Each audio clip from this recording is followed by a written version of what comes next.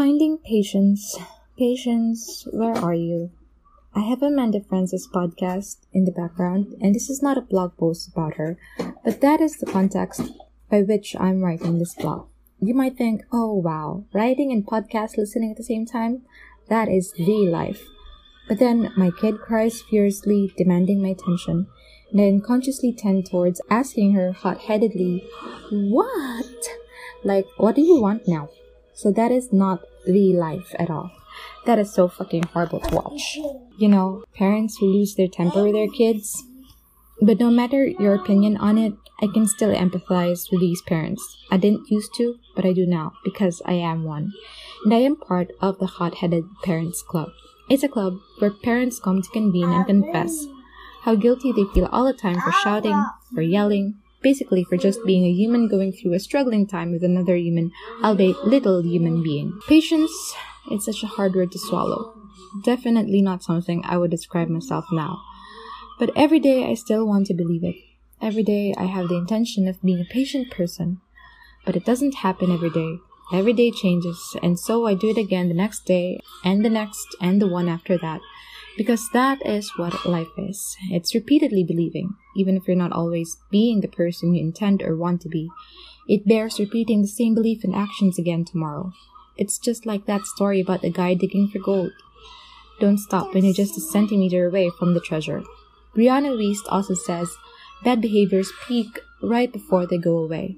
So I don't have a lot to say really about patience, and my actions aren't really a prime example of someone who is always patient, but every day I give my best to be as patient as I can be. There are times when I unconsciously snap, but that's because I haven't been present enough. When you're not present, you're not mindful of your actions. You're not fully aware of the situation.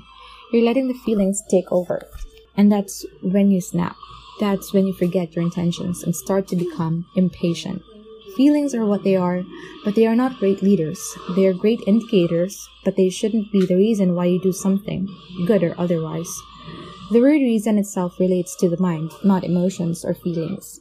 Give yourself a reason why you feel something and why there is a need to shout or yell. But also remember to be kind to yourself when you make mistakes. Beating yourself up doesn't help, but learning and not repeating the same mistake is exactly how you can solve problems. So, patience, where is she? Where is patience? She's in you. She's waiting for the most challenging times to make you remember that she's still there. She won't go away soon, and it's not because she's stubborn. It's because she has the faith of someone who can move mountains. And this faith that she has, it applies to you. Her faith is in you. She believes you can do it, so you gotta give her back that favor, dude. Show her you're worthy of her, and you'll never have to belong to the Hot-Headed Parents Club again. Until, of course, the next child arrives.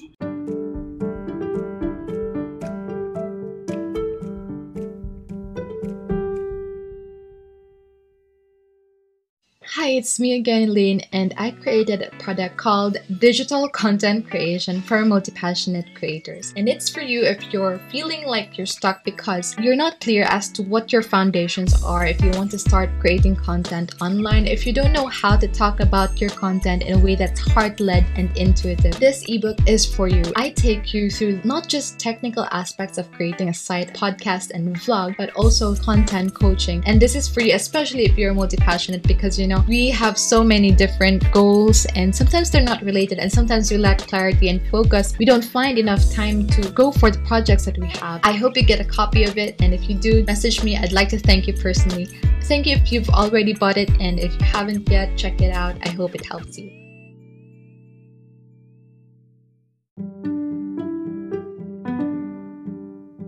Thank you for listening to Beautiful Things in Memory. See you again soon and take care.